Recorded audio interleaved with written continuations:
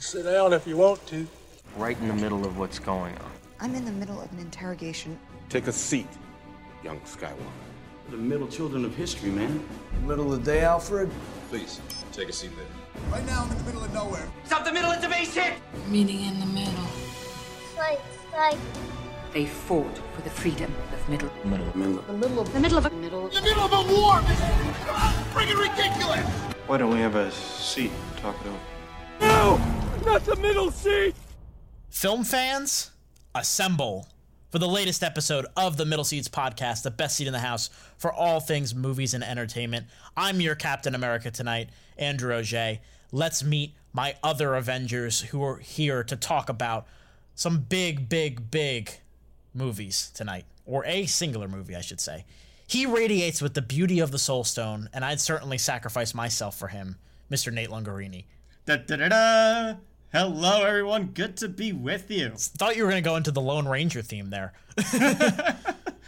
Not quite the right genre, Drew. No, I know. That's why I was checking you.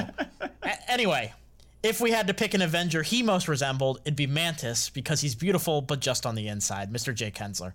Well done. Aww. Well done. I was not sure where you were going to go. There's so many options. All right. It's a roller coaster. All right. You know what? She held her own against Thanos with some help, so. Yeah, she did a pretty good job. You've given me worse. Anyway, if you're just joining us for the first time on the Middle Seats podcast, our show typically divided into 3 separate segments. Yada, yada, yada. That's our usual structure. We're going to throw all of that out the window today because we have one topic to talk about, and it's the one on everybody's mind across the film community. We are going very, very deep with Avengers Endgame. God, seems like 1,000 years ago. I know I said no more surprises, but I was really hoping to pull off one last one. I saw all these people die. I keep telling everybody they should move on. Some do, but not us. Even if there's a small chance, we owe this to everyone who's not in this room to try. Whatever it takes. Whatever it takes. Whatever it takes.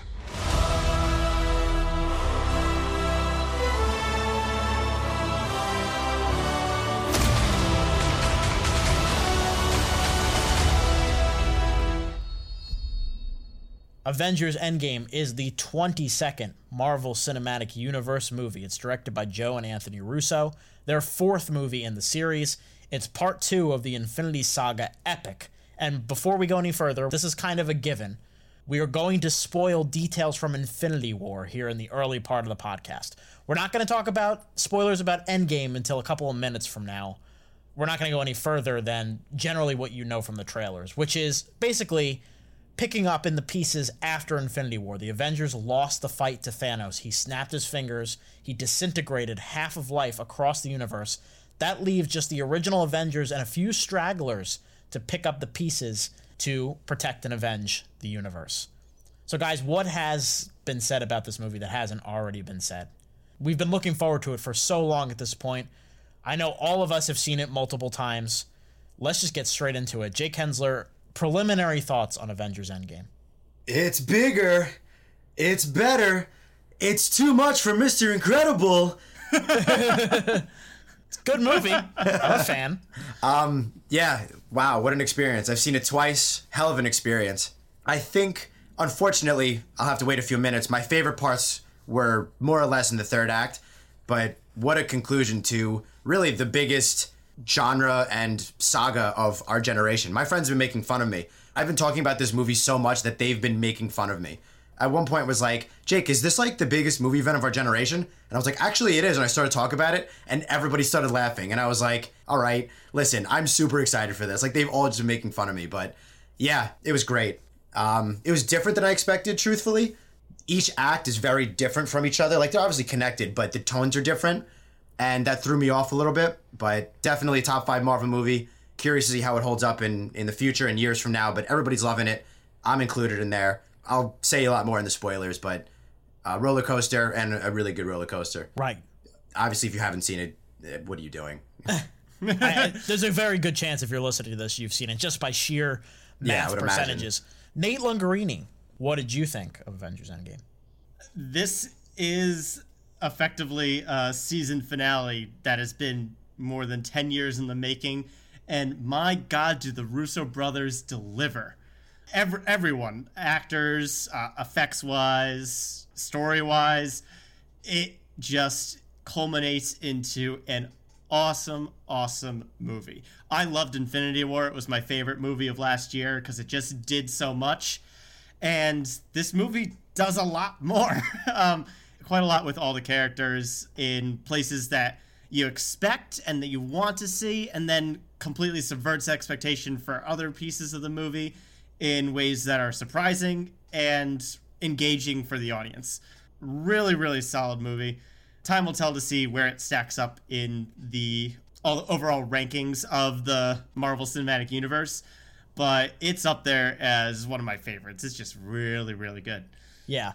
I think it's hard for all of us to talk about where it will land in the legacy because we're so fresh off of it. And Jake, you're absolutely right when it feels like the biggest movie of our generation. Like, that seems to be hard for some people to fathom, but people don't really get that for a whole generation now, this is their Star Wars. Yeah. This movie had a lot to do. Avengers Infinity War, it had so much to do on its own, kind of like Nate was saying. I know in the Honest Trailers by Screen Junkies, they talk about how it's like, it might not be the best Marvel movie, but it's definitely the most Marvel movie. and you know what? It balanced it all really well. But I think what's so impressive about Endgame is that it has a lot more to do, but for me personally, it felt more focused, more character-based, and just even more surprising than I was expecting. I think that's the key word that I would use here that I really am really happy about, is that whatever you think was going to happen in this may have happened in some degree, but generally speaking, this movie takes a lot of chances, is just absolutely balls to the wall, insane at points, and just does some really creative things with these characters that we know and love. It's rousing, it's epic, it's entertaining, it's a really emotional finale. It wraps things up really well, but it also sets the tone for the future extremely well. And that has to all be done in 3 hours. And the fact that they accomplished everything they did, I want to give, obviously props to the Russo brothers for everything that they had to handle, but also the screenwriters, Christopher Marcus and Stephen McFeely, who have now written Captain America Civil War, Captain America the Winter Soldier, and these two, along with the Russo brothers. That's an impressive lineup of movies, and the fact that all four of these talents came together and put together what a lot of people thought was impossible. Yeah. And just to see it completely dominate the world like this, it's unbelievable from where we started and where we're at right now. You're absolutely right, because my mom said something about how I didn't understand how big Titanic was when it came out. And I'm like, no, I understand very well. I went to see a movie twice that within 10 days will beat Titanic's all-time gross. It's definitely a different shade of audience, but for sure. This is a literal phenomenon. My dad was talking about, he missed it opening weekend and he was going to go see it on a Tuesday. I'm like, did you buy tickets already? And he was like, no, it's a Tuesday. I'll be fine. I'm like, no, you won't. I was right. He could not get a seat. It's crazy, but we should talk about this for a second. No Marvel movie is rotten on Rotten Tomatoes, correct? Even the ones that are frowned upon are positive. Yeah, somewhere. And they're not even teetering. They're high 60s, not low 60s. Right. They're all positive, and they've all been successful to an extent at the box office. So in all intents and purposes, whether you as a viewer personally liked or disliked some of the Marvel movies, they've all generally been successful. That's remarkable. Right. 22 movies, all successful in one way or another. Mm-hmm. That's unprecedented, never been heard of. And I, as of now, will be campaigning for Kevin Feige's honorary Oscar, because that man has accomplished what nobody has done before. Yeah. So getting to him for a second, and Nate, I'll let you jump in a minute, but maybe the Marvel movies aren't masterpieces overall of cinematic filmmaking. They're not the greatest achievement ever in movies, but they may be the greatest achievement ever in producing. Like, what Kevin Feige has done to assemble all these actors and get these stories made is remarkable and astounding. Look at DC. It's very obvious that this is not easy to do. Not even close. Yeah, it's very obvious that this is difficult. Oh my goodness. It's so cool that this has been a decade-long project. We grew up on it. There's generations that literally grew up on it with getting toys and possibly seeing their first PG-13 movie was a Marvel movie. That's just really cool to think about. And it's just setting up this whole new era of film where, yeah, we can have effectively a very long, drawn-out TV series play out on the big screen. Yeah. And to have it end in such a fireworks display of a good movie, and that's what Endgame is really, really cool. Really, really cool. Yeah. And really, after, not my first viewing, my second viewing, after I had gotten my emotions and I knew what to expect and I was processing enough, I came out of my second viewing and I was like, I will miss these characters and storylines and trilogies. Right. And that's the reason this movie is so powerful and emotionally resonant, because of how long we've stuck with them. And just to think about how we got from point A to point Z with a lot of these characters, just to see how they react to everything that happens here, these earth-shattering events that are happening throughout this movie and the previous movie, it's just special. It's like reading comic books, because you get so invested in 50 plus years of a history of a character. Obviously, we minimize that to 11, but that's like 50 years in Hollywood terms and franchise terms. Yeah, 11 years. It's different than Terminator and Transformers coming out with another one and another one and another one. It's so much different. Right. And people talk about how the adaptations of the comics, they're not exactly the same. They change little details to make it more cinematic. But in many ways, these are the best adaptations of comic books ever, because they capture the spirit of the characters incredibly well, and they capture the spirit of comic telling and what it means to be a hero extremely well. Absolutely. I also think it's fascinating that there are gods and monsters and space stuff in this universe, and yet it all still feels relatable and grounded in reality. So talking about Endgame, these heroes lost, and regardless of how many planets we've been to with these characters, we still feel for them, and we feel for their families and everybody that they lost. And it's just insane that how Marvel's been able to do that. And that's just the first 10 minutes of Endgame, just getting back to that and seeing where they're at and feeling with them and almost somehow mourning with them over all these characters. Tony losing Spider-Man, being stuck in space, maybe never seeing Pepper again. That's crazy and really emotional stuff for a superhero movie to tackle well. Right, and it works because of all the groundwork set behind it. It's just so good that this movie can just get up and go. It's amazing. Mm-hmm. There is no letdown. You want to talk about bathroom breaks. There is no good spot to go to the bathroom in this 3-hour movie. No. Because all of it is so important. Yeah. God, poor editor. I don't know how you decide what to take out. I'm usually not a huge fan of these because DC has been using them to kind of crop up a bad movie. But I would kill for a director's cut of this that's like 4 hours long. I would love to see that. Because there's so much more that we could explore in this movie that I gotta start cutting somewhere. Just while we are in the spoiler-free section, I do want to give shout-outs to Robert Downey Jr. and Scarlett Johansson for their performances, especially in the first act, the post-snap world. I thought they did such a great job just showing how impossible it is for these heroes who have tried so hard to protect the planet, the people they care about, everyone, and to see them fail and then struggle in the aftermath of their failure. They just do such a rock-solid job. I agree. People have been talking about all the emotional parts of the movie, and there absolutely are. When you get to the finale, there's stuff.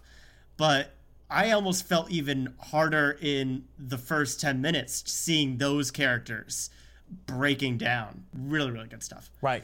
Because we've gotten so accustomed to seeing them win, the idea of making these Earth's Mightiest Heroes lose is just such an interesting concept that is just so obvious, but that really no movies have done. If you no, really because think every about movie it. We've seen them in, they win, opposed to Infinity War.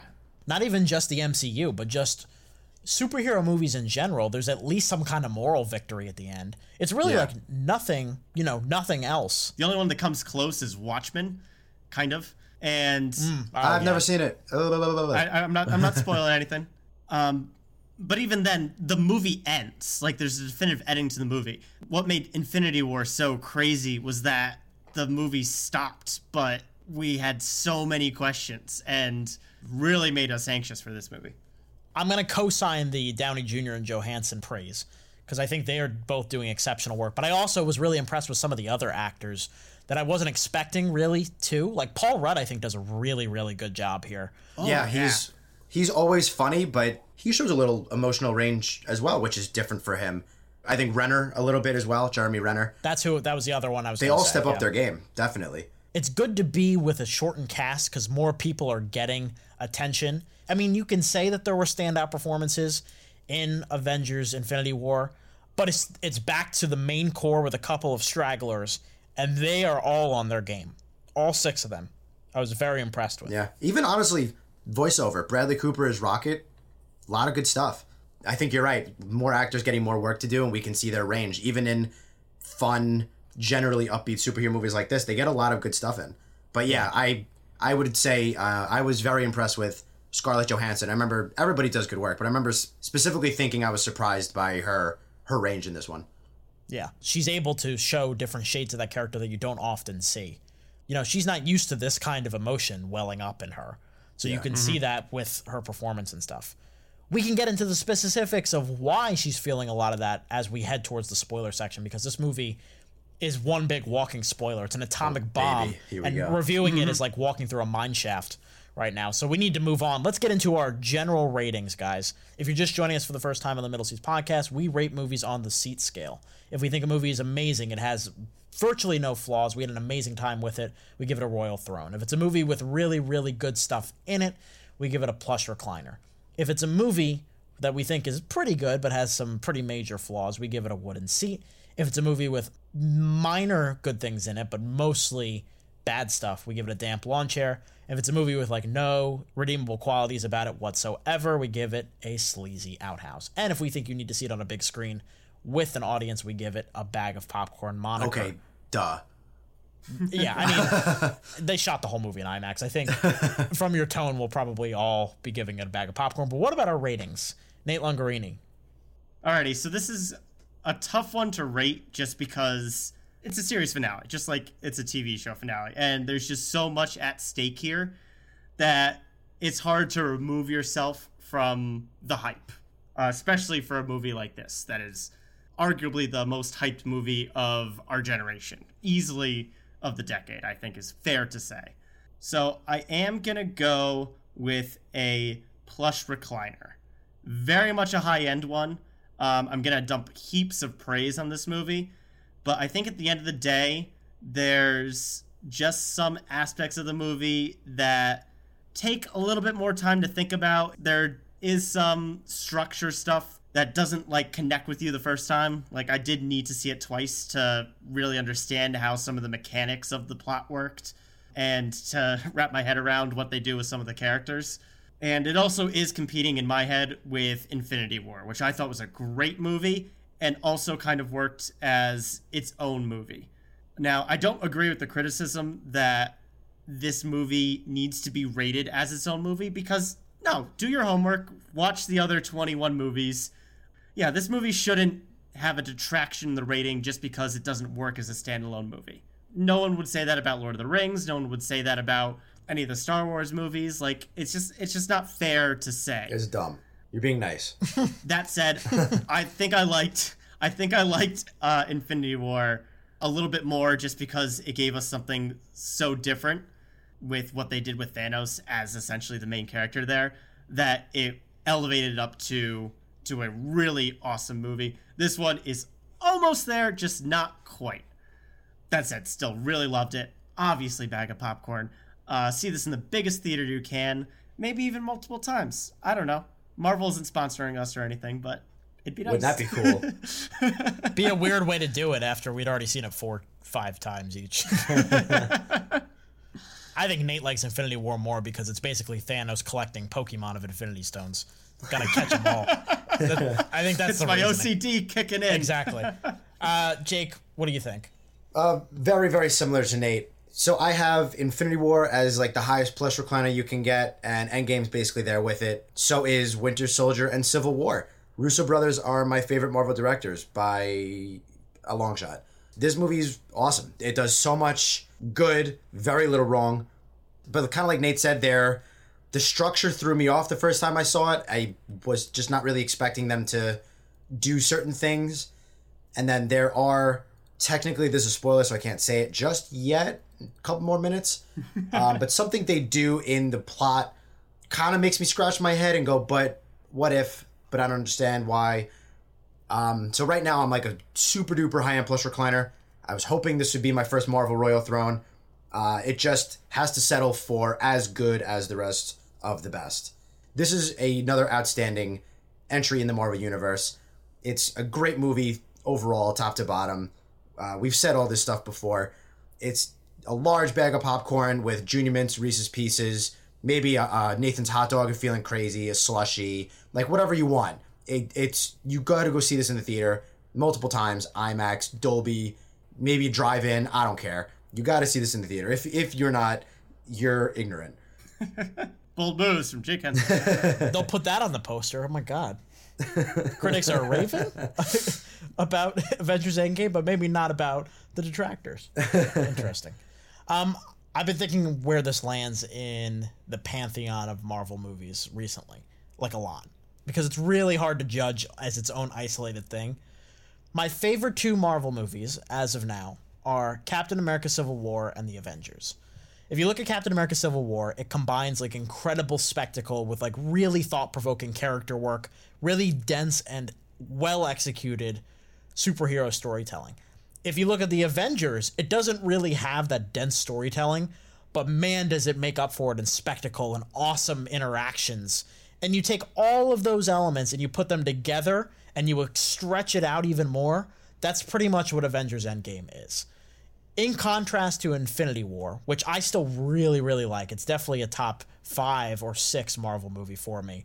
But it's very much go, go, go. You don't get a lot of chance to breathe. And that's, I think, half of the equation of what makes Marvel movies different from any other superhero movie. It's the difference between Marvel and DC is that we buy the chemistry between all of these different superheroes and we understand that there is a chance that they could be in the same universe. Not even to pick on just DC, like the Fantastic Four movies can barely get this right. Mm-hmm. It's just a thing that Marvel has cornered the market of. And Endgame, with the extra runtime and the shortened character list, but the focus on the main characters that have been there since the beginning, seeing them interact again, seeing how they react to these earth-shattering consequences, it's a trip. It's an unbelievable trip. And as far as a season/series finales go, I think this is as good as they could have done. So grading it on that scale, grading it on the Marvel scale, grading it on where it stands as far as superhero movies go and what it's trying to accomplish, it's got to be a royal throne for me because it just feels so special and so unique and surprising. And the fact that this doesn't underwhelm me but actually overwhelms me the other way is it's just a special movie. And I think it'll be even more special in the context of the entire 4-hour saga, or 5-hour saga, actually. Royal Throne, bedazzled with Infinity Stones. See it in the biggest screen possible. See it with a crowd if you can. You'll still have a little bit of opportunity to do that. It'll be probably out till August. Yeah. So those are our non-spoiler thoughts, but guys, we got a lot to talk about. So Let's buckle down and get into the spoiler section of Avengers Endgame. Here we go. Whoa! Oh, spoiler alert. Spoiler alert! Spoiler alert! Excuse me, spoiler alert!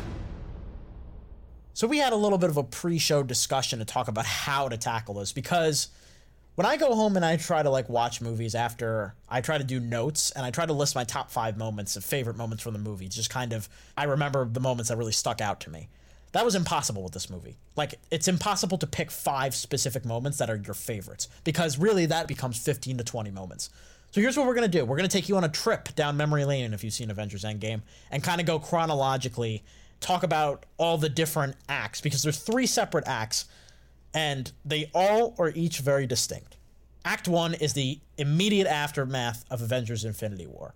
You know, the heroes try to save the world. They try to, get the stones back. It doesn't work. And then they have to, 5 years later, they have to pick it up and figure out what they're going to do next. The second act is the time travel aspect, where they jump around and go get the stones in different parts of time. And then the third act is the big extravaganza with sacrifices and huge action sequences and applause-worthy moments and chills galore. So we'll get to all that in a bit. We're going to make you wait a little. Let's get into that first hour. And really, a lot of this movie is about grief, guys. So, Jake, I guess, how did you feel about the first 10 minutes and then everything that came after that as far as the reaction and the big time jump? Well, first off, I like how they just threw you into it in the opening with Hawkeye losing his family, which I had a feeling, but I think we all kind of predicted. Yeah, and it was very effective. It's because it's such a happy moment at first, too. It's just him teaching his daughter how to shoot a bow and arrow, the kids playing ball, having a barbecue, little jokes about hot dogs, cute, funny, nice, you know what's coming, and it still hits you so hard with really Jeremy Renner's good acting. Because you could tell he's so lost. Hawkeye has no idea what the hell just happened, so all of a sudden his family's just gone. It's such a great opening. The direction is awesome, too, the way that the camera whips around and stuff, so that we don't actually see the dusting, we just see the aftermath. It directly puts you, the audience, in that position. Like, if you weren't a superhero, you weren't in Wakanda, you have no idea who the heck the big bad purple guy is, it would be devastating. Absolutely devastating. Absolutely. So, yeah, I thought that was a great opening shot. But then, truthfully, I was a little more okay with it the second time viewing, but the first viewing, I thought there was a 5 to 10 minute stretch that was a little rushed. Tony in space to finding Thanos and beheading him, I felt like that was just a little bit too fast. I wanted a little bit more time to sit and figure out what the hell's actually going on. I don't know, Jake. I'd push back on that. I feel like the glimmer of hope that they figure out where Thanos is, only to have that hope extinguished when they kill him and nothing's changed, everyone's still dead, is so much more emotionally powerful than needing to grieve first and then find Thanos and then grieve again. Well, I meant more of, this is the first time Tony and Cap are seeing each other. This is the first time they're meeting Captain Marvel. This is the first, I wanted just a couple more figure something out. It was just, like, that felt very go, and that was not the rest of the movie. It just felt a little off.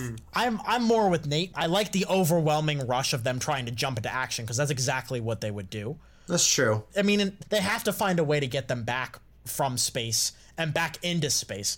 I also understand from a behind-the-scenes perspective, the editors and directors and writers have a lot to accomplish. Right. So I also understand from that standpoint. But for me, it felt like almost whiplash. Like, whoa, that was the first 15 minutes? Yeah, I just love that, like, Cap's like, let's go get this son of a bitch. And they go to the hard cut, and it's like, yeah, they're going to go get him. Yeah, and then Endgame. it's like, oh, this didn't work at all.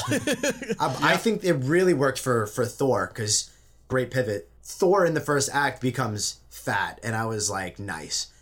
I think one of the funniest jokes or insults in the whole movie is Rocket going, you look like melted ice cream. That was awesome. That whole scene is a really nice balance of comedy and drama, because I love Korg, and I'm so happy he made a response. Good, yeah. And he's yelling at children over Fortnite. Yeah. That whole scene worked, because it's just perfect. Chris Hemsworth, probably the hottest guy in the world right now, playing the ultimate Avenger, is fat. It's just great. Banner balancing Hulk is a really interesting direction for that character. You guys can step in. I feel like I've suddenly started to dictate this. Yeah, I have thoughts. The two decisions they made with Hulk and Thor. So we'll tackle them one by one. Yeah. Thor completely going depressed and drinking himself into a melted ice cream round shape here. Definitely is played off as a mix between comedy and like, oh my god, look how far they've fallen. And it totally makes sense, like, character-wise. Like, he took his loss hard. Yeah. But it just kind of struck me odd that we had two really great movies where Thor came into his own, in Thor Ragnarok especially, and then even more in Infinity War, for him to, like, rise up as a leader, rise up as someone who will rise to the challenge no matter how difficult, no matter what he loses. He loses his hammer in Ragnarok, and he loses his family in Infinity War, but he comes and rises to the challenge. And for them to kind of not exactly undercut that whole arc, but definitely take a very hard left turn and have him kind of played off as comedy / look how far he's fallen, was definitely a little off for me. It took me a really long time to get into that. And even then, I feel like if I was in charge of the movie, I probably wouldn't have written it the same way. But it was definitely a bold choice. Yeah. It's kind of like him beheading Thanos is the last straw. You know what I mean? Like, the world is beating him down. There's that beautiful scene in Infinity War where he talks about, if we lose, what more can I lose? And it turns out there was more to lose. Like, it's that hopelessness. And the whole movie is about, especially the first act, is about how characters deal with grief. And it's really interesting how each of them deal with it in a different way. Like, Hulk makes peace with himself, coming to a compromise. While Thor is he's the guy that took the 3-pointer and rimmed it out at the buzzer. He's still dealing with that. And the fact that he saw billions of people die basically because of something that he messed up with. And Thor's always been kind of vaguely an alcoholic. So the fact that he's kind of like full-on alcoholic now, it worked well for me. I would have liked to see a little bit differentiation by the third act. He's fat, emotional Thor for the whole movie. Like, if he was fat, emotional in the first act, when you introduce him, getting through it in the second act, and the third act, maybe, he does slim down a little bit somehow, or he returns to form a little bit more, a little bit. I'm okay with him staying fat. Yeah, me too. Especially because what they do in the third act with that scene, and we'll get there. But I think it was what you just mentioned, Jake, where he kind of continued to break down even when they were in mission mode in the second act. Yeah, I want a little more differentiation. Kind of he was redoing what they did in Iron Man 3 with Tony Stark, where he was just completely pausing because of a panic attack. And I feel like that wasn't as necessary. I feel like they could have had him move on at that point. That scene with his mother is so important, though, to contextualizing the entire arc. It's about him realizing that he is never going to be the king of Asgard. He is a hero. He's the guy that you call in to close things out. He's the big, powerful. He's certainly a hero, but he's not a leader. And I think he's finally realized that. But that was all of Ragnarok, though, wasn't it? Odin kind of saying, like you're stronger than I am. You're leading these people. He saved them from Ragnarok. I thought that was more him just... It's kind of the Iron Man 3 again. Take away the suit of armor, what are you, from Iron Man 3. Take away your hammer, what are you. That was more what I got from Thor Ragnarok. Less that... Not him becoming the king, per se. More him becoming the god of thunder. It's more... For me, it was more fulfilling his powers than fulfilling the role that he was supposed to step into. And then still throwing it away at the beginning of the movie and using Stormbreaker as a glorified beer opener. Yeah, there's a little bit of kind of back and forth with how they decided to go with Thor. I just would have liked to see a little differentiation other than fat and emotional. I feel like I'm slightly more annoyed with what they did with Hulk than I am with Thor, because the Thors at least make sense. Yeah. But I feel honestly like a little blue-balled by what they did with Hulk, because every single movie he's shown up in, he's gone through a different phase in his relationship with the Hulk, and he's been struggling trying to control this monster. And then to have him fix his problem off screen in between movies, it just rubbed me the wrong way. I really like this character, and I really like Ruffalo's role in it. I feel like he really embodied someone fighting with anger inside him all the time.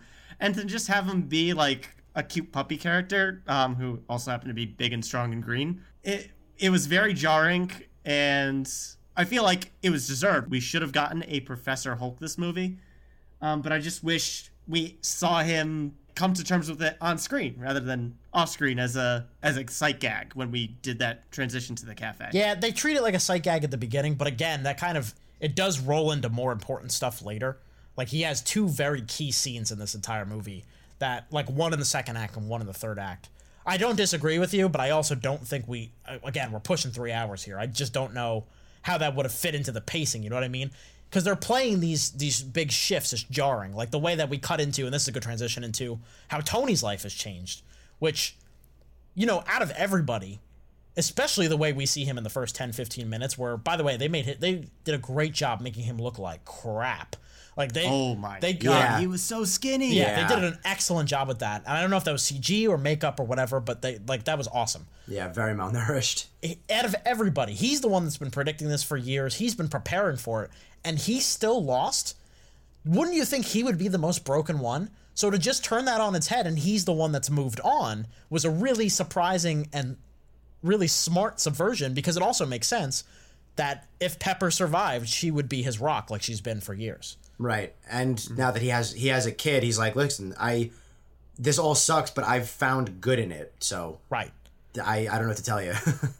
And I really did like what they did with Tony. I think it fit and made a lot of sense. Yeah, Iron Man has been my favorite character, I think, since the first one came out, throughout this entire MCU extravaganza. And seeing him so broken down, even on the ship, like ready to die, and then coming back, and just that raw despair and anger at the team, especially Captain America there, broke me.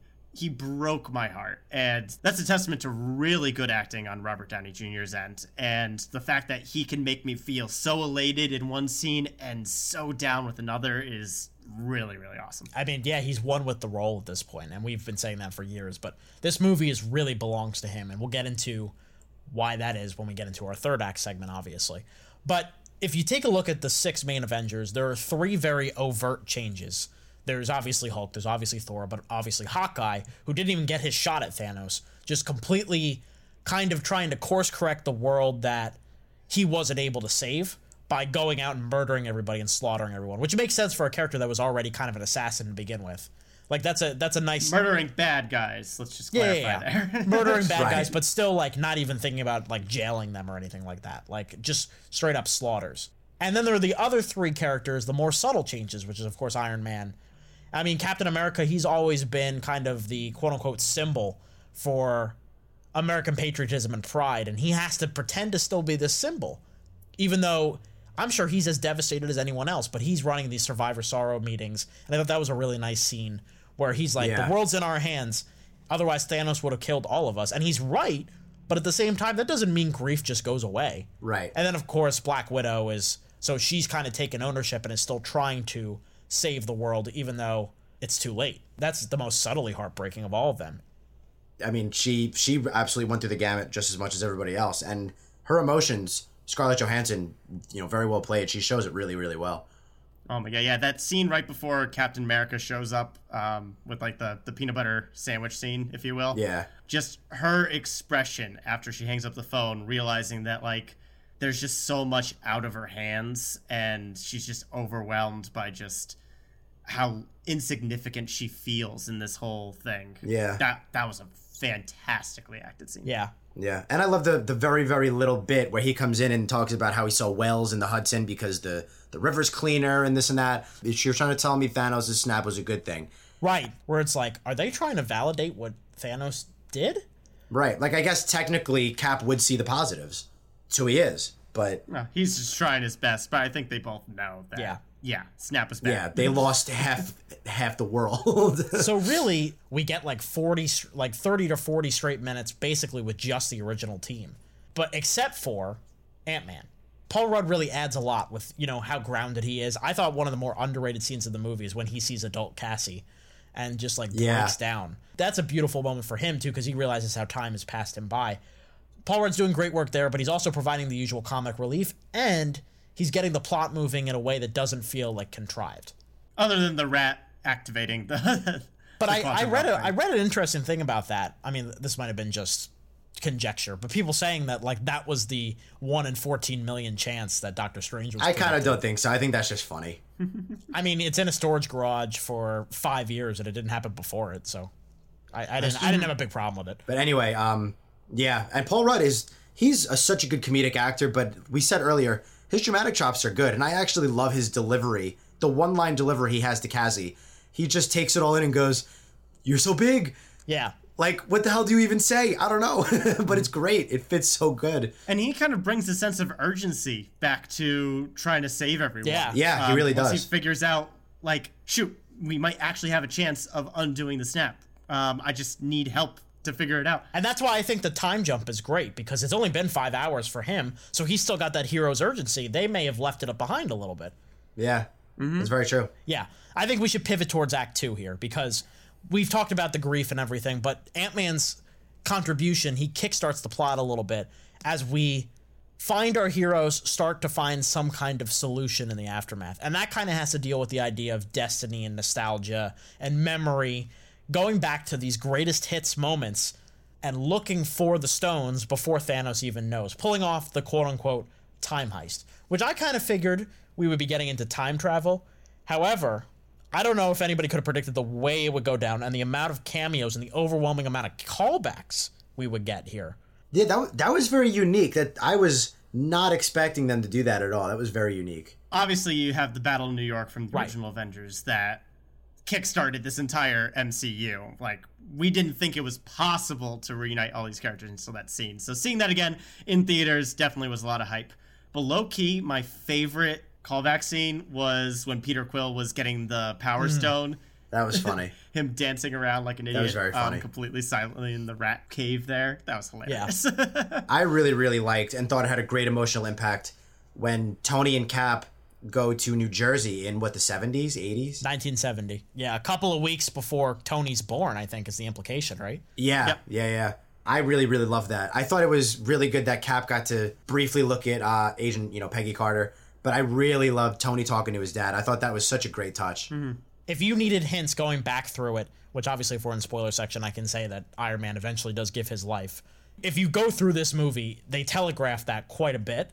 And that sequence, especially giving him that closure, is a big moment of like, okay, yeah, he's gotten his arc is slowly closing shut. Yeah, because they do kind of throughout the movie show a little resentment to his father. Like, oh, he always loved Cap. Oh, he always had issues. Like, they show him having issues with him in Civil War and stuff like that. Right. And that talk just brought it all together. And I think it was huge that he gave him that hug with Cap watching in the distance. That's just a little subtle thing. But, like, thematically makes sense. Let's talk about the character pairings when we break off and go into the time heist. Because I think all of the character pairings are perfect.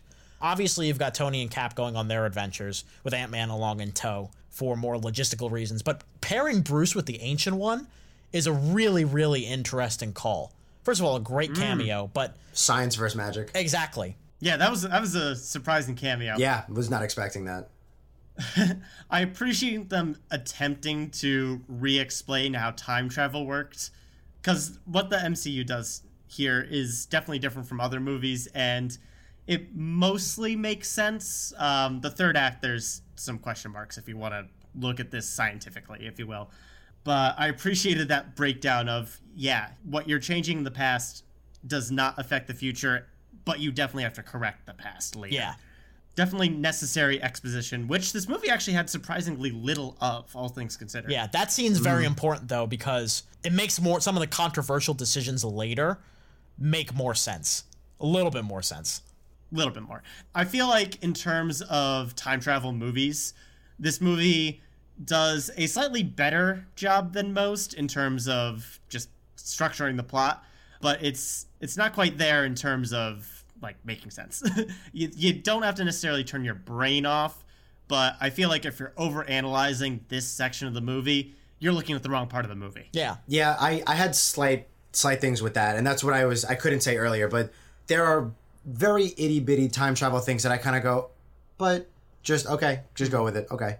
Yeah, it's more of a vessel to keep the plot moving rather than the point of the movie. Like, the point of the movie isn't time travel. It's the point of the movie is saving everyone. Right. There are small things where, like, in the rules of the movie, like, why didn't they use one of the test runs to go back to 1970 and go get those Pym particles? Stuff like that. You can just nitpick for days, but this movie doesn't deserve to have that kind of scrutiny because it's doing awesome things, like putting Captain America against Captain America. Yes, that was very good. Like, awesome. Very, very good. Very funny scene and just a great action scene, too. Yeah, very, very funny. On two different levels, the America's Ass and Bucky both. Oh, yeah, the Bucky spoiler there was great. And the Hail Hydra, but right before it. Yeah. That was my favorite. You stole it from me. Oh, sorry, Nady. You guys didn't mention my favorite, though, which was, I can do this all day. Yeah, I know. Yep, that too. Yeah, so many good ones. Just how different Cap has become since that first Avengers. Like, he curses more in this movie than he ever has. Yep. Just such a subtle little thing. Just great. Great stuff. Yeah, and you could argue, oh, that's fan service. Yeah, it's fan service, and it's awesome. Right. The whole second act is... It's fan service, but at the same time, like, it makes sense. It makes sense plot-wise. Right. Like, they could run into each other there. And, like, yeah, Tony getting knocked out by the Hulk after the Hulk takes the stairs. Which also is very funny. Very, very funny, but I love when sense. He looks down at the staircase and is just getting so furious. Yeah. Oh, man. Yeah. Like, all that stuff makes sense. But going back to the pairings, Bruce and the Ancient One, Nebula and War Machine, two broken, kind of disabled individuals, putting them together. That's a little subtle, nice scene that I liked. I didn't really think about that. I was wondering how you were going to pair them, and you're right. Right. There's the scene where it's like the we work with what we got. She breaks her arm out. She sticks her hand to get the orb, and Right. That makes sense. Obviously, Natasha and Clint. We'll unpack that in a second. Yeah, hold on. That is the big pivot point to Act 3.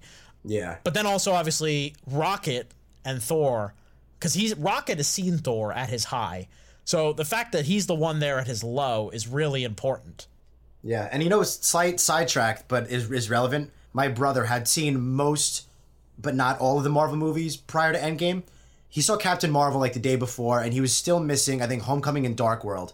So he watched both Homecoming and Dark World before Endgame, and I was like, you really didn't need to watch Dark World, but he's like, I know, but I'm a completionist. And sure enough, second act rolls around, and I was like, son of a bitch. Who would have thought that would be the one? Because again, they totally could have gotten around that by sending them to like the collector's office in like 2014. Tinfoil hat time. They know it's one of their weakest movies, so they wanted people to rewatch it after seeing Endgame, like, oh, maybe Dark World wasn't that bad. Let's relive this. Right. Feige goes, you know what? You all don't like Dark World so much? We're going to put it in here and make you enjoy it. Right. How do you like that? I think more likely it's one, we get to see Asgard one more time, because we're probably not going to see Asgard again. That's very true. And two, it's so Renee Russo can have her big scene with him, obviously. And which was great. Yeah. Very, very well And done. surprise Natalie Portman. Yeah. Out of all the people to return after being written out of the MCU. Yeah. Right. Although I did read that she only did voiceover. That footage of her is from Thor: The Dark World. Yeah, I figured as much. She didn't speak on camera. Yeah, she said before in the past that like she doesn't want to come back to Marvel or something like that. So the fact that she even came back is a miracle in general. But yeah, I thought that was so funny. My brother was like, see, it was important. I'm like, yeah, who would have thought? Yeah, I would have never thought. My God. Yeah. Natasha and Clint, I think, is where we got to go next. Oof. Who wants to do it? It's just, the first time I saw it, obviously very powerful scene, but it didn't hit me hard because for whatever reason, I expected it to be not permanent. Even though I forgot about the rules of the Soul Stone. Yeah, I had a feeling it was going to be permanent. Did it feel like, not cold, but like it didn't hit you in the gut like you wanted it to? Did anybody else feel that way, or? Gamora hit me harder. Agreed. Although, going into this movie, I was not expecting Black Widow to go. Me neither. Me neither. I thought she was the only safe So one. when it happened, I was like, wow, Yeah. they really did it. Okay. I feel like it's a little bit harder to get just because you feel like Nebula would have at least had an idea if she didn't outright know the rules of the Soul Stone beforehand.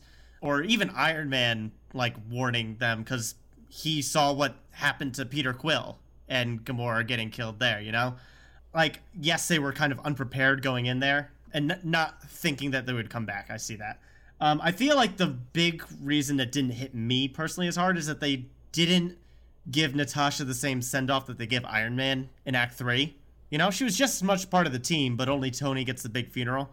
I didn't really think about that until my second viewing, if I'm being honest. Yeah. And maybe that's just because I loved Iron Man too much. I mean, Hulk does a little toss back to it at the very end, but you're right. Even his reaction immediately afterward is kind of subdued, all things considered. He just throws a bench into the river. Right. Yeah. Captain America seemed more upset about it than anyone. Just like in terms of character arcs, and again, we can start to pivot towards the third act here. Sacrifice obviously is a big part of it, but the two of the main team that die are the two that make the most sense. Because if you think about where Black Widow and Tony started, they were probably out of the top 6, were the closest to villains out of all of them. Quote unquote. A stretch, yeah. Obviously. Yeah, Widow was a cold-blooded assassin, red on her ledger. Barton had to rescue her out, but she still had a lot of redeeming in her own eyes to do. This is her final sacrifice. And obviously Tony started as the narcissistic person that he was. Cap calls him out on the sacrifice play in Avengers, and now there was never a doubt that he would lay down his life for the world. Right. Does it a couple times. It's full circle for both of them. And not that anybody else dying would have been cheap. Yeah, you're right. I actually didn't think that way from Black Widow's perspective, but you're right. And I think that's where we benefit from focusing on the original 6 characters, too. Because that stuff can breathe better. Yeah. Yeah. Like, maybe the death didn't hit me as hard, but Clint and her's final conversation there did impact me quite a bit. I'm kind of torn whether I do or don't like this, but both of them literally fighting each other to decide who does it, who goes. And both their reasoning is great. Like, Clint, you get to reunite with your family. Yeah, but what I did after their passing was so bad, I don't deserve to be on this planet anymore. You do. I was... Damn, okay. And then Black Widow retorts, you didn't judge me on my mistakes. I'm not going to judge you on... Like, all this history that we know about both of them. I love that. Yeah. Mm-hmm. Even Budapest. Whatever that is. Yeah. So, like, any other small cameo things, any other second act things we want to get into before we move to... Keep it moving. Keep it moving. Yeah, I was going to say this. I like both acts, but third act is my favorite, so... Yeah, I mean, this is where things go wild. First of all, we haven't even talked about Thanos really at all. let's talk about him a little bit, because Josh Brolin, obviously, he's not the main character anymore. But I still think they do a really good job with him, because we see how cunning he is, the way he manipulates Nebula. Karen Gillan's awesome in this movie, by the way. Nebula is probably my favorite character out of the top 6. She gets one of the most amounts of screen time. Yeah, was not expecting that. Absolutely. Which I thought, I mean, that makes complete sense to me as far as, obviously, her relationship to Thanos. But we see how smart he is and just how insane he is by the way the events of Endgame restructure his plan. The big talk he has with the Holy Trinity before they all go into battle, which, oh my God. Yeah, we'll get into the battle. We'll gush in a minute. But, like, the point of making that Thanos is his idea that he's like, okay, this whole half of universe thing, thank you for showing me that doesn't work. I'll just kill all of you now and start over. And they're like, wait a minute, hold on. Like, pause. Yeah. That's a really interesting place to come from, and you completely understand why Thanos thinks that. He thinks this is his destiny. He thinks he's inevitable in terms of restructuring the universe or saving the universe. And Nebula's unintentional video footage through her memories thing really, I think, makes Thanos that much more of a villain. Yeah, he literally sees himself die, and that makes him more motivated. Yeah, that makes him like, hell yeah. It's almost like in Friends when people think Ross is terrible and Phoebe's like, I would kill to be unappreciated in my time. I don't know what made me think of that. But he sees himself die and it's just like, wow, I did that well. I was that successful. I got to keep going. How did you get that in there? I don't know. It worked, but all right. There's something else. But yeah, he's motivated to the point where he's a psycho, which he is. And how he gets there is just terrifying. I love how they don't neuter him either. Like, he's a great fighter still, too. Like, he kicks the crap out of all of them, even without the gauntlet. Yeah. He actually has to try, like, in Infinity War, he had the Power Stone already, so he wasn't really doing too much fighting. Like, he could punch someone, and that was the knockout blow half the time. So here he actually has to show off his martial arts a little bit. And he does. But, oh my God, it is so satisfying to watch. I love that double sword he has. That was sick. Let's just go into that big 3 battle. You got Thor, you got Captain America, and you got Iron Man going at it with the big bad purple dude. Oh my God. Just badassery aside, I think the moment of the movie that is the equivalent to Thor arriving in Wakanda, or the original circle shot from Avengers 1. Yep. The scene where Cap gets the hammer. Yes. I couldn't control myself. When I saw it start to shake, I literally yelled, Cap! When the hammer started jiggling, I was like, oh, Thor's going to make his comeback. And then when it went to Cap, I was like, that's better. That's so much better. I'll take it. Wow. It was so cool. Yeah. I'm not even mad. That's just impressive. Yeah, exactly. I'm okay with that. Oh my, such good fighting. And seeing Cap literally take him on, but still lose. Yeah. He couldn't do it by himself. But he held his own for like a minute. Right. Well, the fact that he knows immediately what to do with the hammer is crazy. Like, I love that. Immediately. So cool. He uses it against the shield. He channels like lightning immediately. It's perfect. Mm-hmm. Oh my God, so cool. And then we get probably one of the coolest desktop-worthy scenes of the movie, where all the Avengers are defeated, Thanos' army is coming, and it's Cap standing alone with Thor's hammer. I love it. And the shield that Iron Man gave him. He is literally embodying all 3 Avengers. Yep. It's so cool. He will not give up. Yeah. That's the most subtle way of I can do this all day that he could have done. It's so cool. The whole battle is just so awesome. Oh, yeah. And then it gets absolutely insane, because we see the first circle, because we know it's coming. We know the snap worked. Even before that, I love that we hear Sam on your left. Mm-hmm. How far do those comms go? Very true. Very true. Magic. Let them have their fun. Yeah. You hear Sam say on your left, the entire theater just lost their minds. When Panther walks through, very, very pointedly, the order of people that they picked, too.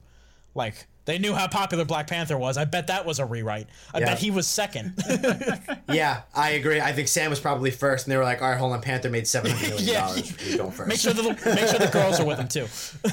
Oh, man. But just really quick highlights. You had giant Ant-Man punching one of the Leviathans. Yeah. Ant-Man's boot crushing. Call Obsidian. Yeah. The Thanos, big Thanos child. Spider-Man taking him to the ground, and then Ant-Man crushing him. Right. Yeah, after Drax was stabbing him in the back, literally. Scarlet Witch going all out on Thanos, and Thanos literally needing to fire his spaceship down on the ground just to distract her. That was a great way of not cutting the nuts off her powers, but also making that not be the final blow. You know what I mean? Because she could have killed him absolutely. if she had like 3 more seconds. Right. I even think right before the charge, when both armies are standing at each other, I was like, I could watch them look at each other for another 10 minutes. This is so awesome. Yeah. The suspense of the charge that's about to happen between Cap saying Avengers assemble and then Thanos pointing his sword out. I was like, I'm all in. I could watch this battle for days. And by the way, we haven't talked about it at all, but Alan Silvestri's score, especially in that moment, incredible. Maybe his best work in all of these movies, and that's saying something. When we started this podcast, we had kind of talked about how Marvel movies had a problem with their music, and they weren't really using their themes, with the exception of the Avengers theme. And since then, the marketing, and then especially for the big scenes like this one, and even back in Infinity War, using that Avengers score has made it just solidify in popular culture. Everyone knows that theme now because they've been using it, and they used it to great effect here. They also do a really good job of integrating small character themes too, like the couple of notes from Ant-Man's theme, or like when Captain Marvel takes out the ship, her theme very recognizably there. Thor's Asgardian theme, Cap, of course, his theme. They find ways to get them all in there. Yeah, Cap's is a little bit more recognizable because we've gotten more movies out of him. Great stuff. But back to the gushing. Go ahead, guys. The highlights. Yeah, I will pick up where we left off, because when he's firing down and all of a sudden people are just taking hit after hit after hit, and then they redirect at the sky, it took me a second, but I was like, oh. First off, Captain Marvel taking out the ship was awesome. And then as the ship is exploding and falling, and then right after that we see Cap looking up at the ship as it's falling, and we know they're good again, and they're going to go after it again. Ugh. And then the passing around of the gauntlet, too. That was cool. Yeah. That was really cool. Giving Black Panther a shot, having Spider-Man ride on Mjolnir, riding on the back of Valkyrie. And a Pegasus. Yeah. And a Pegasus, yeah. I was getting there. Yeah, the movie's just all in. God. Iron Man and I guess her name's Rescue? Pepper, we'll just say. Pepper. Her superhero name is Rescue, quote unquote. But the two of them back to back, like that was awesome. We could just do this all day. What did you guys think of the big like girl power shot? I thought it was cool in concept, but the fact that we killed Black Widow like half an hour earlier felt a little cheap. It sucked for her. Yeah. I didn't think about that until you just said it. Actually, yeah, same. I was like, oh, very cool. Strong Marvel let's cut woman. the biggest one out. Poor Black Widow. But yeah, she did have it in Infinity War. Yeah. Which to me, like, the fact that they had that scene in Infinity War, they didn't have to do it again. Like, Spider-Man's, I don't know how you're going to get through all that. And I was like, she's Captain Marvel. She'll be fine. Like, she'll get there. Yeah, exactly. she doesn't really need help. Yeah, I thought it was just going to be a Captain Marvel scene. Like, okay, Spidey's going to find out who she is. But then they all assembled. And I was like, that works too. I'll take it. Yeah, it was cool. I think we got to pivot to the big sacrifice play with Iron Man, right? Yeah, that's where we're headed. And Drew, you brought this up earlier, but I want to just harp on it just because you can just tell that Kevin Feige knew where these characters were going to go. In the original Avengers, they're fighting by the scepter, and Captain America says to Tony, "You're not the guy to make the sacrifice play." And Tony says to Cap, "Everything special out of you came out of a bottle." And for them to have completely grown as characters, where not only is Tony ready to sacrifice himself, but Captain also has real proof that he is special with or without the super soldier serum, because he was worthy enough to lift Thor's hammer on his own. They've both gone through these incredible transformations over the last dozen or so movies, and to culminate here in the final moments where they're putting everything on the line was such superb story. Yeah, absolutely. Something very interesting, like a subtle fun fact that I read earlier this week. Him saying, "I am Iron Man," wasn't originally in the movie. The editor suggested it because they were like, it's kind of weird that he says nothing when he snaps his fingers. But, like, come on, that's the most perfect full circle thing ever. My goodness, absolutely. Chills. Yeah, Chills. absolutely. So good. Little crazy how he got all the stones off him that fast, but what? Well, it was his glove. True. I loved it, personally. I thought it was another great subversion of an action scene. It wasn't just Tony punching Thanos. It was Tony being smarter than Thanos and using his superpowers, in this case his super suit, to save the day. And that's what Marvel just does so much better than any other superhero franchise. They use powers in creative ways, and even when it's a scientific power like Iron Man's, it absolutely pays off here in a way that you could only pull off in the MCU. Yeah, and how about Doctor Strange with the MVP not telling him too early into the battle? Because Doctor Strange knows all the way that he's going to be the one that has to kill himself. Like, he knows that for a fact, but he doesn't tell him until it has to happen. You know what I mean? Because as, like, heroic as Tony has become, the fact that you're thinking about you're going to die in a little bit will probably get to you and make you doubt. Right. Hey, man, in 20 minutes. Right. One split second off and Thanos wins again. So the fact that Strange doesn't tell him until the perfect moment possible is really crucial, and I think a really well-structured part of the entire sequence. But let's get out of the battle into the funeral, because we gotta wrap up at some point. Yeah, we knew this would happen. The funeral, which I think they could not have done better. The speech he gives when he's the hologram, where he talks about, like, death isn't always awful. No matter what, everything will be okay. And then obviously I Love You 3000, which is just heartbreaking. That they cast an amazing little girl to play Morgan. Yeah. She was great. I think my favorite part was the cheeseburgers Me too. line. Yeah. Oh, yeah. Because that was one of my favorite parts of the original Iron Man, was just, you want a cheeseburger, really? And it was played out for laughs. Yeah. And for not only the writers to understand that your audience is going to get this reference, and just the delivery of Happy saying, I'll get you all the cheeseburgers you want. Crushed. Absolutely crushed. Yeah, that was great. Yeah. I loved the sending proof Tony Stark has a heart out to sea. It's such like a Viking funeral moment, but it's so touching. And the fact that everyone's there, that amazing tracking shot. Yes, I was just going to say that. I love the tracking shot of everybody there. Even Pym, who never really got along with Stark, was like, worth it. Got to be there. Yeah, I mean, like, Secretary of State's there. Like, half of these people here are war criminals, but he's still there just to pay his respects. Quick survey. Did you guys recognize the kid from Iron Man 3 the first watch? Because I did not. No, I didn't. I did. Wow. Yeah. Good for you. I saw it in his face. I like Iron Man 3 a lot too, but yeah, puberty hit that kid hard. I did not recognize him. That kid's pretty important to Tony's development. I don't know how they got his contact information, but... Oh, yeah. And finally, I think we need to pivot to the choices with Thor at the end and the choices with Cap at the end. Let's talk about Thor real quick first, guys. Is it confirmed that his contract is now extended? I saw that on Twitter. I didn't know if it was confirmed. I can't say for sure. He's not interested in being done as much as, like, Evans and Downey are. I am so game for as Guardians of the Galaxy Volume 3. Absolutely. Absolutely. What a brilliant idea that I didn't even think of. Yeah, because the first time I watched it, I'm like, his send-off works, but it's kind of weird. But then thinking about it, I'm like, he works as a Guardian. Absolutely, he works as a Guardian. I'll take that. He works better as a Guardian. Thor Ragnarok established he works better as that than he does as, what he was supposed to be. I hope we see more of the Valkyrie, too. Yeah. I think we might get a movie just about her. But we'll talk about the future of Marvel soon. Let's get to Cap here. I absolutely love the choice. Cap going back, and like Tony learned how to be selfless, and Cap learned to live a little bit for himself, and he actually got his dance with Peggy. What a great final shot. Oh, yeah. I love the line where he's like, I'm going to get some of that life that Tony was always telling me to go get. Exactly. Beautiful. Exactly. They even directly put a candle on it in the movie. And even the handoff to Sam with the shield is excellent choice. Just because Sam has been with Cap basically for as long as he woke up after the time jump way back in Winter Soldier. And Bucky's got a difficult history. Absolutely, yeah. And Bucky, I've seen internet people complain about it. Bucky effectively is a terrorist most of the world. Him holding the Captain America's shield is not good PR, even if he's a good guy now. He literally killed the parents of Steve's, like, best teammate. Right. And the guy who made the shield in the first place. So yeah, he does not need the shield. He's got the arm. He'll be good.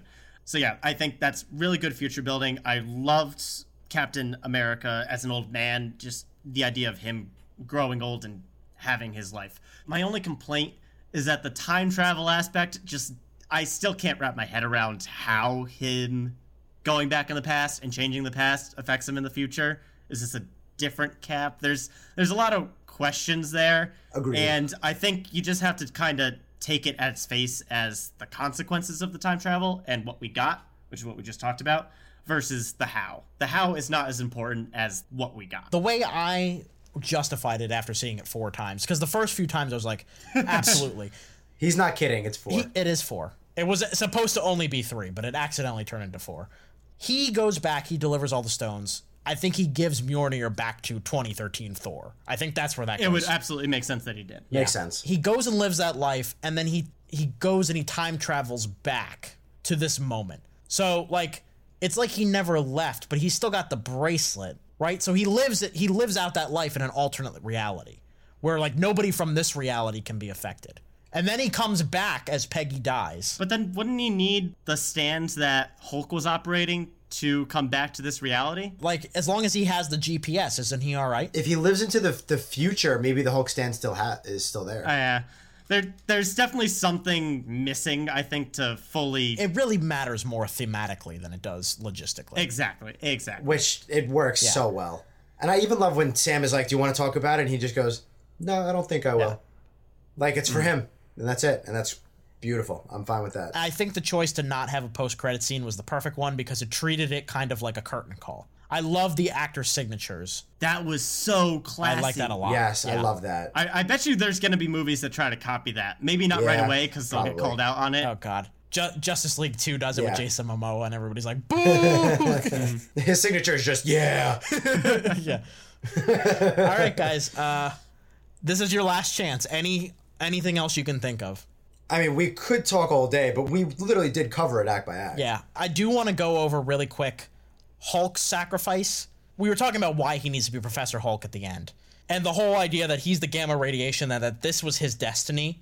I don't disagree with you, Nate, that I would have liked to see the transformation more than just a jarring cut. But I think he needed to be Professor Hulk by that point. It couldn't have just been like a third act. Oh, yeah, absolutely. I'm glad that he fulfilled his arc and came into his own character and learned to control the Hulk. I just wish we saw it on screen, is all. Yeah. All right, last thing for me. I like that Black Widow gets emails from Rocket Raccoon. I think that's funny.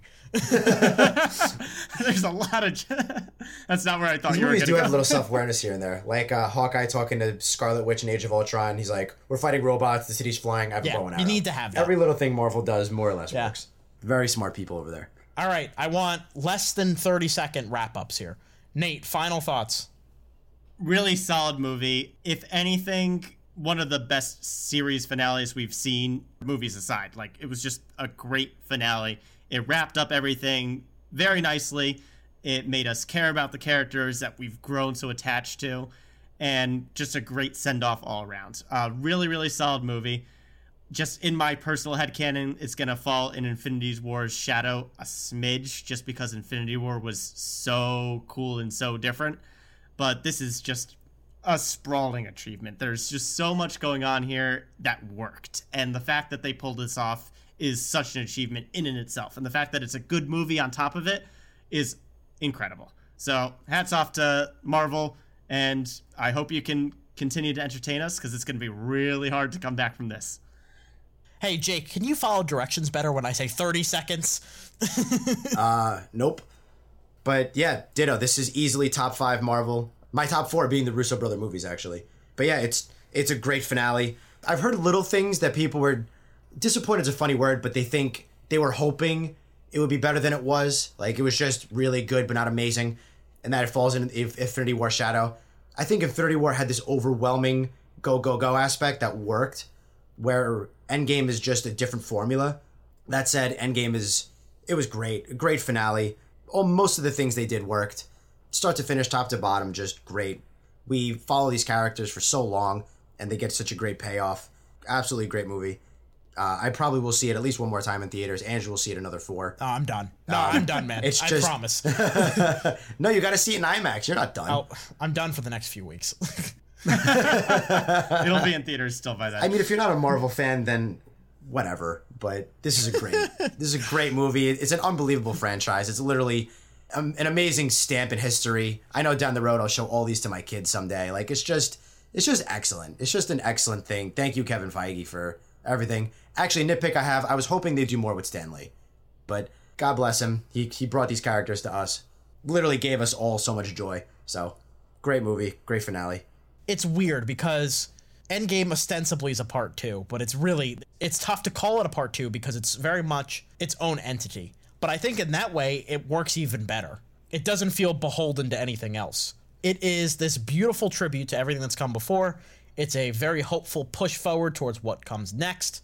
I loved it. I thought it was excellent. I think it did a lot emotionally that I wasn't expecting, and it has me excited to come back. And also, he has like 10 minutes of screen time, but Tom Holland is amazing, and I can't wait to see more from him. Soon. Oh, Real yeah. soon.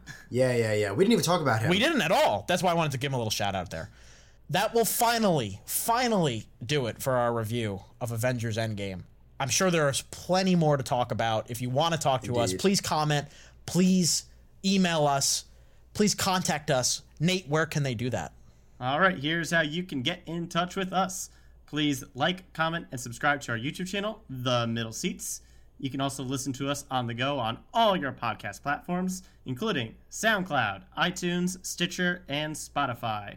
For questions, comments, and updates on the show, keep an eye on our Facebook, Instagram, and Twitter, all at The Middle Seats. And if you like what you hear and you want to see more content, let us know and spread the word. Next time on the main show, we are going to be talking about Nate's favorite thing, The Hustle, with Anne Hathaway and Rebel Wilson. Oh. Just kidding. We're talking about Detective Pikachu. I was like, wait, we didn't agree on that. I am going to smack you through the computer screen here. And what's that? I snap my fingers. Nate and Jake's mics are closed, and that'll be the end of the Middle Seats podcast. For Nate Lungarini and Jake Hensler, I'm Andrew Auger. Keep that seat warm, everyone. We will be back soon.